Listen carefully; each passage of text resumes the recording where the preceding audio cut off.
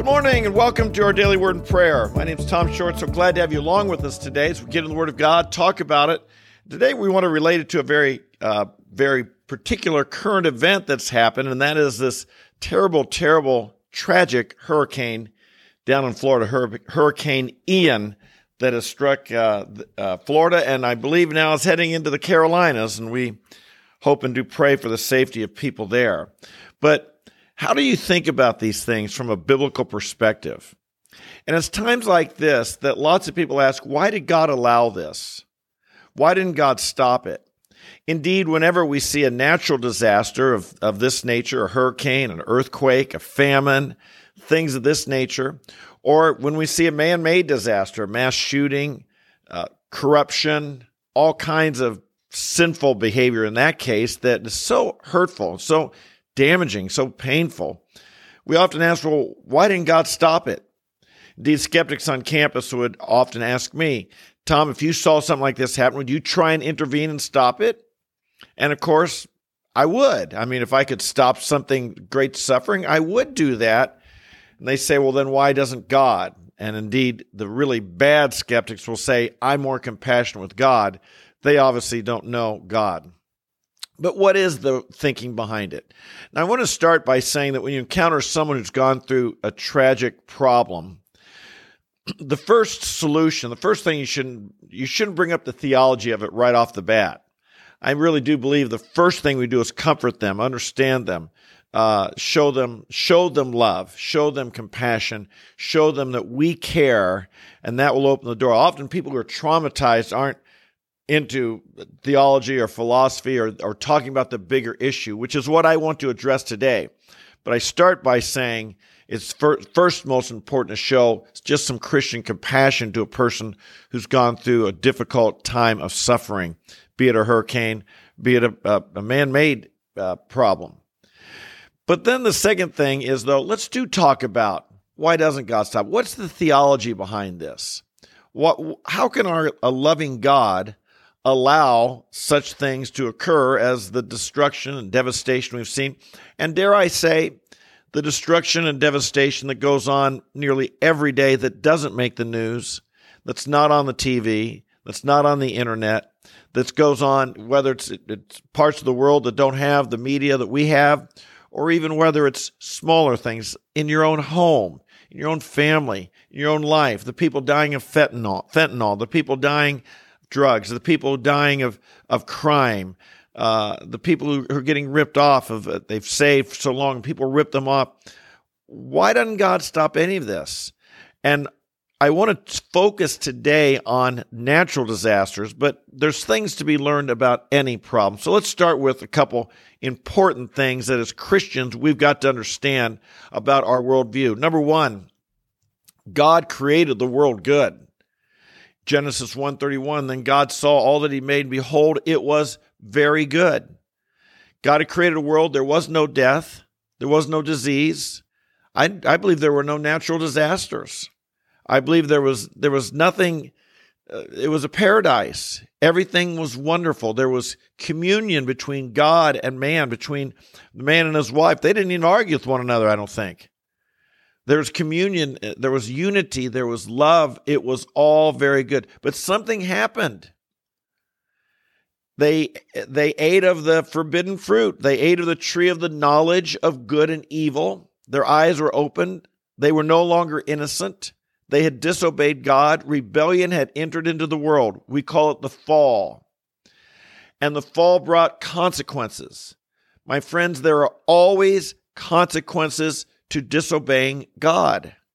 That's the first point. God made the world good, first point. Second point, that we disobeyed God, and there are always consequences to disobeying God. Always. Now, sometimes it's really evident, and sometimes it's not. Sometimes you disobey God, and bam, right like that, there's a consequence. Other times, it's not for quite some time later until the consequences show up. But here what we see is that God brought a judgment. And he brought a judgment on the man. He brought a judgment on the woman. But he also brought a judgment upon the creation. Why?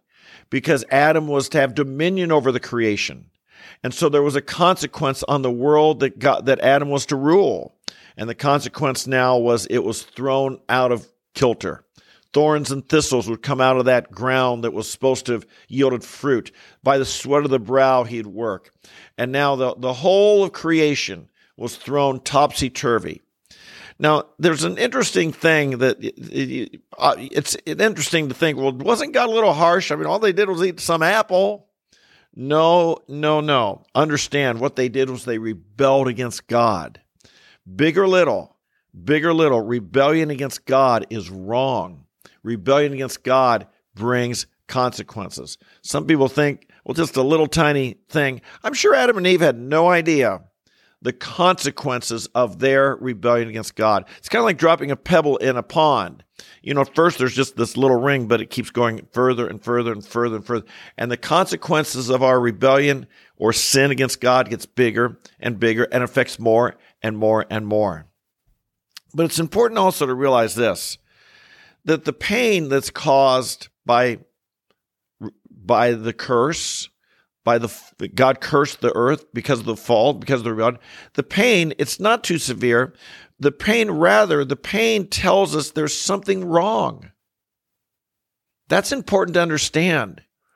When we see something like a death, a disease, someone gets cancer, or a big thing like we're talking about today, a hurricane or some other natural disaster, one thing we ought to do is realize there's something wrong.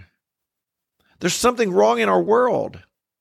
Pain is an indicator there's something wrong. If you've got pain in your tooth or pain in your back or pain in your little finger or something, it tells you there's something wrong. Something's out of whack, or there's an infection or something. You need to address it. Pain is not something that should, if everything's right, you shouldn't have pain. Pain tells us there's something wrong. Now, when there's something wrong and when there's pain, a lot of people will curse God. They'll turn on God. They'll blame God. This is the typical human reaction because we're part of the rebellion. And so rather than we curse God, but what should we do? We should repent and turn to God. We should seek God. Indeed, an event like we're seeing with this hurricane, this ought to cause us to seek God. What do we typically do? Even as Christians, we pray for their safety, their comfort, their survival, their rebuilding. These are all fine prayers to pray.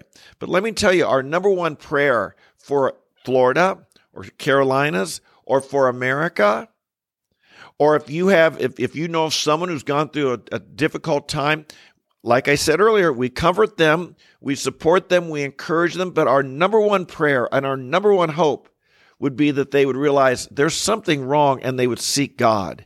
They turn to God. If they're not yet saved, they turn to Jesus Christ for salvation. If they are saved and are already a child of God, they say, God, there's something wrong and there's something more that I should be doing in terms of my walk with you, my relationship with you.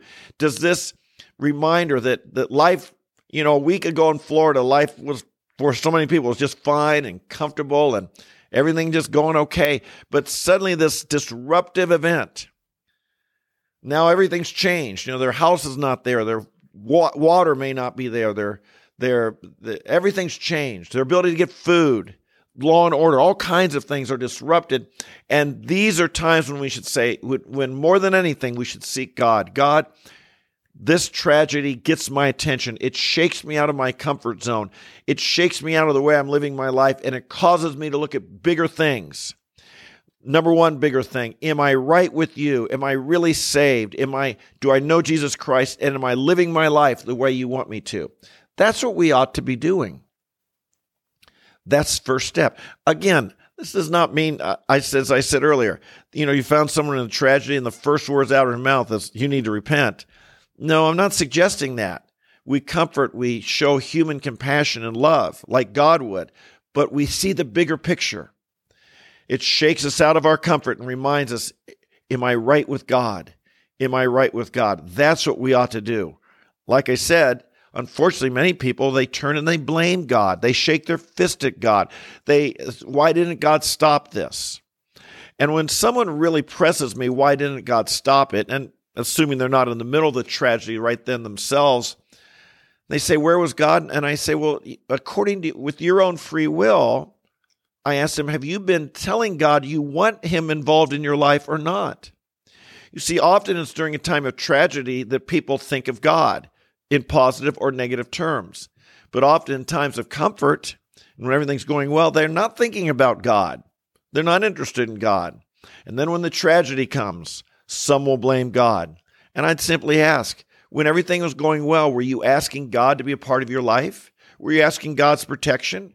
Were you asking to be in the center of God's will? Or do you just want God to come to your aid when things go wrong? You see the problem? Now, he's willing to come to our aid when things go wrong. As a matter of fact, I do think God allows these things to remind us everything's not as it ought to be. The world's messed up. There's a curse. We need salvation. And that's what we ought to be thinking when we see something like this. But then there's another question people ask. Are the people of Florida worse sinners than everybody else? Or back when we had Hurricane Katrina that hit New Orleans, and that was an easy one to say. New Orleans, such a sinful city. Are they worse than everybody else? Well, then people say, well, how come Las Vegas didn't get hit by it? That's Sin City, and they've never had a flood out there, I don't think. We ask these questions. I don't think it's the right question. Look at what Jesus said. There had been a slaying of certain Galileans. Herod had slain some of them, and Jesus asked, he asked as follows, do you suppose all those Galileans were greater sinners than all other Galileans because they suffered this fate? I tell you no, but unless you repent, you will all likewise perish. That was Jesus' response. There are times when a group of people, there's a tragedy that strikes, and sometimes people are quick to judge and say, were they worse sinners? Were they doing something bad? I remember once there was an earthquake out in Northridge, California, and a big event in my life because God used it to redirect the course of my life way back in 1994. But evidently that was like the porn capital, online porn capital way back in those early days, and people were saying, boy, it struck that. Well, maybe. I'm not quick to say that the people who are struck by a natural disaster are worse sinners, even when you have one like that that looks like it's low-hanging fruit to say they were really bad people.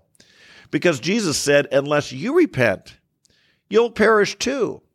Unless you repent, you'll perish too. We'll all face God someday. We'll all have the tragedy of death. It might be in a major event like a natural disaster where a lot of people die. It might be suffering alone at home in my house with hardly anyone around me, but we're all going to die. We're all going to face the same judgment, shall we say, the same tragedy, the curse of death. And Jesus says, if you're not ready, you'll also perish. All this reminds us again of our free will. We have a free will. When things come into our life, we can curse God or bless God. We can turn away from God or we can turn to God. We can allow the tragedy become a wedge that drives a wedge between us and God, or we can let the pressure be on the other side and it drives and pushes us to God, if you can see my illustration there. I pray you'll be like that. Let's spend a moment here and pray for the people of Florida and Carolinas and all of us, and along the lines of what we've said here, okay? Father in heaven, we come to you today, and we do cry out to you, and we pray for the people who are suffering so much from this tragedy that's been on our television screens, and we've seen it so clearly, so destructive. It reminds us, Lord, that something is really wrong. And I pray for the people who are really going through it right this minute and suffering. Where's their food or water or shelter going to come from? We do ask you to comfort them. We do ask you to raise up volunteers to help. We do pray that this would be a time for good people and Christian people to shine as they care for and help others to recover and serve. But we also pray, Father, for those in the midst of this suffering, and for all of us, it would be a reminder to seek you. To ask, Lord, am I saved? Am I really a Christian? Am I right with God?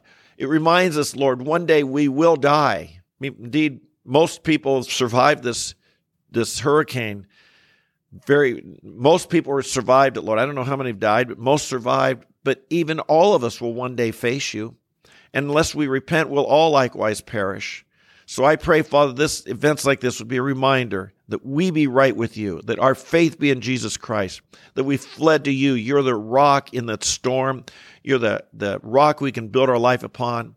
And I pray, believer and unbeliever alike, that we would all be right with you, building our life in obedience to Jesus Christ, in faith in Jesus Christ, that our house would be on the rock, that when the winds come and the waves come and the floods come and the storms come, we would stand firm and our house would stand firm because it's built upon the rock of a solid, obedient relationship with Jesus Christ.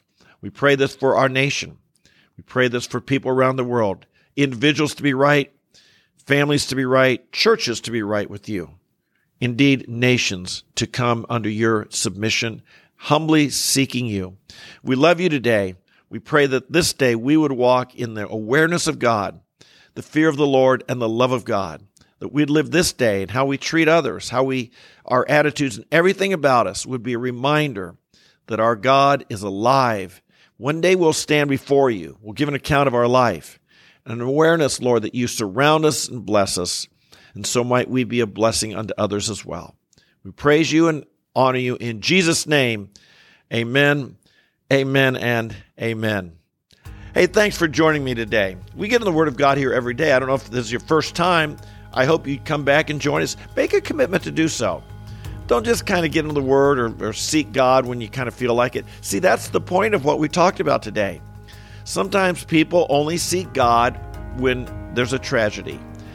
True godly men and women are seeking God always. They realize they don't have to see the pain and tragedy around us to realize that we need to be right with God. So I hope you'll join us. Subscribe, hit the notify button, like the video, share this with your friends, leave a comment below. I'd like to know who you are. And together we're building a community of faithful Christians. Those who come here every day, I know you're good soil. I sow the Word of God on good soil. I know it's taking root. You're becoming mighty men and women of God. And I thank you. I love you guys. Bless you in the name of the Lord. So until we see you tomorrow, might God strengthen you, give you His peace. No matter what storms are going on around you, might you find peace in the midst of the storm. In Jesus' name, I love you. God bless you, and we'll see you tomorrow. Bye-bye.